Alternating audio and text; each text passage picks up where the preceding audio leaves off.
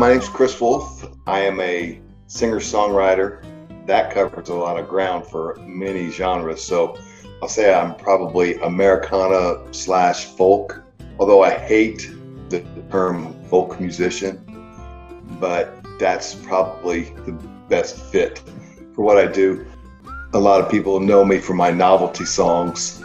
However, I do write serious songs, but unfortunately, people don't remember those. They remember the ones about poop and butts and stuff like that, which is fine, you know. I always say, I know I'm known as the poop and butt guy, but if you look deeper, you probably shouldn't. Moon is full, shining bright. Then she hears you say, poop on the moon. I don't mean to be rude. Poop on the moon. I know it kills the mood, but there's poop on the moon.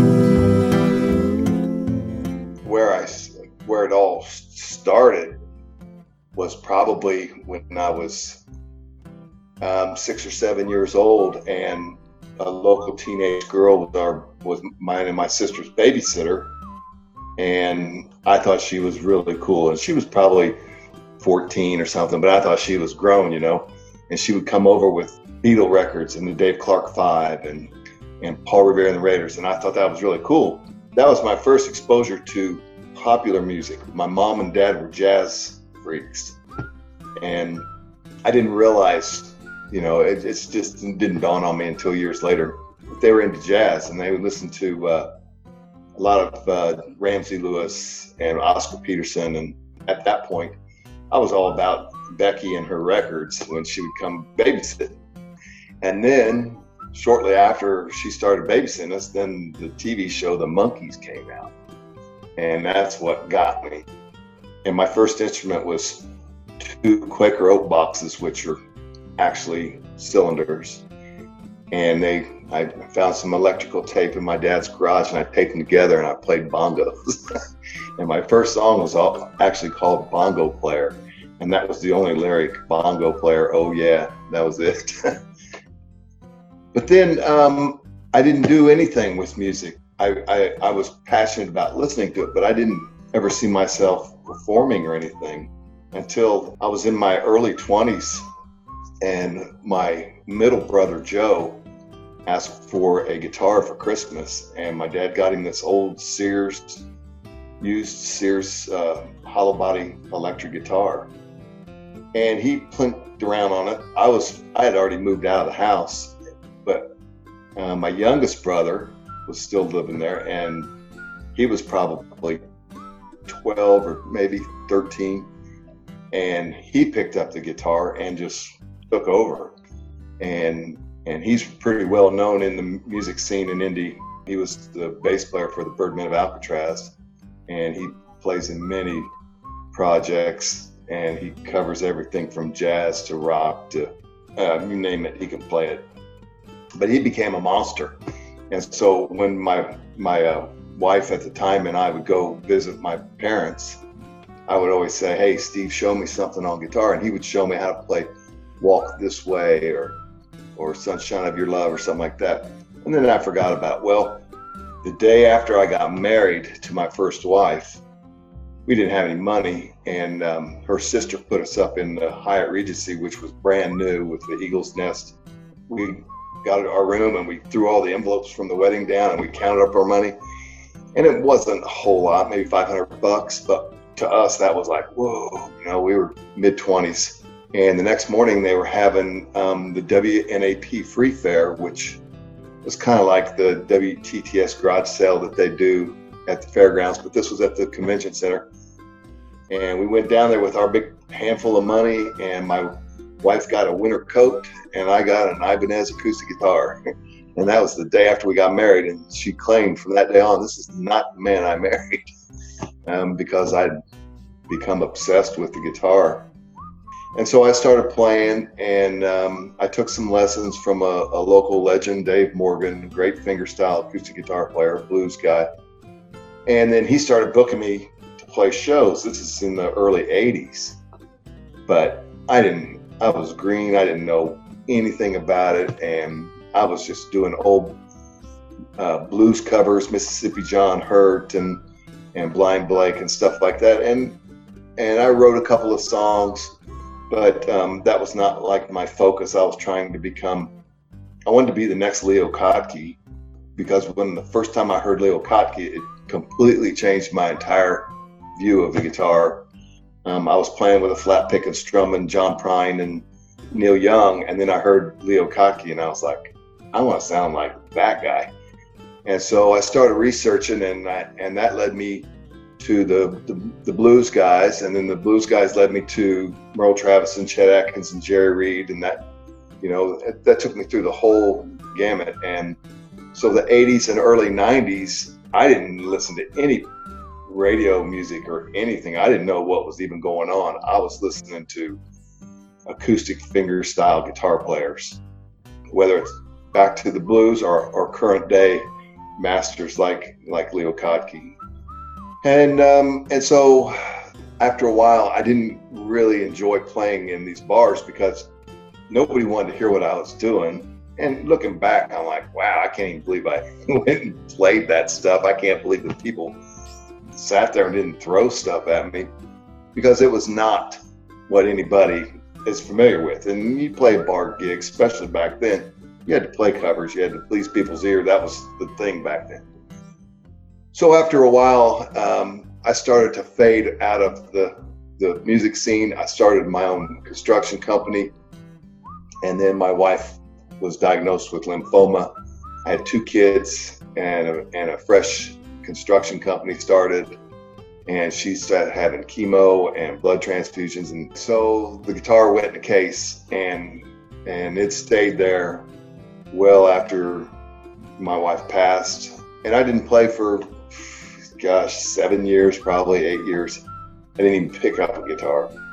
And then I started dating Diane, and I've known Diane for many years, and she was at some of those shows where I was playing the old blues stuff. So anyway, so I started following this guy named Bob Schneider out of Austin, Texas, and we both became huge fans. And she said, you should get your guitar out and start playing again. You could do this. And I was like, well, Tom Waits and Bob Schneider really grabbed my writer's ear. I was like, that's what a song should be, not Baby I Love You every other song, but things are dirty out there and life is hard, and I was like, that's what I want to write about. And then at the same time, if you listen to Bob Schneider and listen to Tom Waits, there's a lot of humor in it too. A lot of it's tongue in cheek, but it's not all serious. They take a lighter approach to a lot of things. And I also was a big fan of like Arlo Guthrie and Jim Stafford and the guys that were doing the funny stuff too. I grew up on the Smothers Brothers. That was another thing my parents had that really drew me to the comedy side. So anyway, I started writing again, and I started taking writing serious, and that was back in 2001 or 2, probably 2, and never looked back. And I've continued to follow that path of writing and trying to make people feel something, not just, oh, that's a sweet song. Although I do have a couple that I would hope that they would say that. But I try to make people either laugh. I love to make people laugh, but I also try to make them see the real life that's going on out there. And that's where my focus has been since Diane convinced me to pick my guitar back up. And I'm glad she did, because I've completely grown in a completely different direction from the guy I was when I put the guitar away. Don't worry, I'll do all the work. Just like old Tricky Dick before he was a jerk. I know that you will do your part, 'cause you always had that stone cold heart. Right now, with the shutdown, I'm mostly an original song guy, and when I play gigs, I'm about 90% originals. But during the shutdown, I decided to hunker down and learn some covers, but not just Wagon Wheel and everything like that, but things that are going to sound familiar to people's ear, or that they will hear and go, oh, I haven't thought about that song forever. Like I do Venus by Shocking Blue, or songs that most people have not heard, but I think they should hear, like I Like the Old Me Better by Kev Moe, which is a brilliant song, but you know, Kev Moe gets just a little more play than I get. And he's a fantastic artist. So I started doing that, and I started recording them on the toilet, sitting on the toilet with the lid down and my pants on, and I call them toilet seat covers. And I have that on my YouTube channel. So if you look up Chris Wolf songs on YouTube, there's one little section. I got 8 or 9 toilet seat covers, and you can hear the album on there for free. And then I have my website, chriswolfsongs.com, and it's just got a smattering of videos and junk. And we're waiting for Square Cat Vinyl to open back up so I can continue my open mic, because that was a beautiful thing, and I met so many great artists, seasoned vets, young kids that have never played on a stage, older people that have never played on a stage, and it was a beautiful thing, and that's been shut down, and I really miss that too.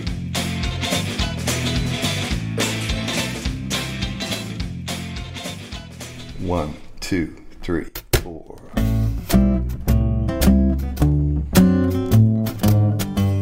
I just released a record on February 28th was my release party, and March 14th was the world shut down. So I've got this huge stack of records, CDs actually, that I can't wait to get back out there, because I got to unload some.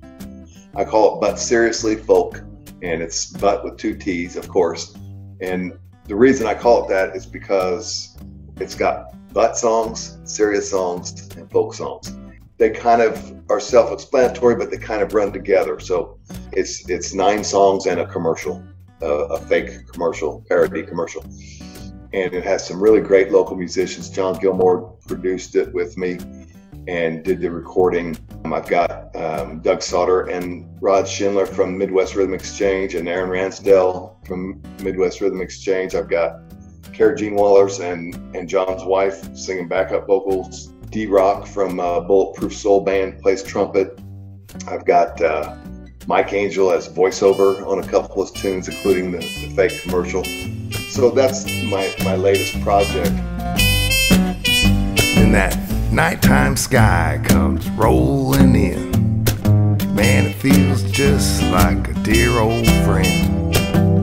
The kind that's always there, come what may. In that city sometimes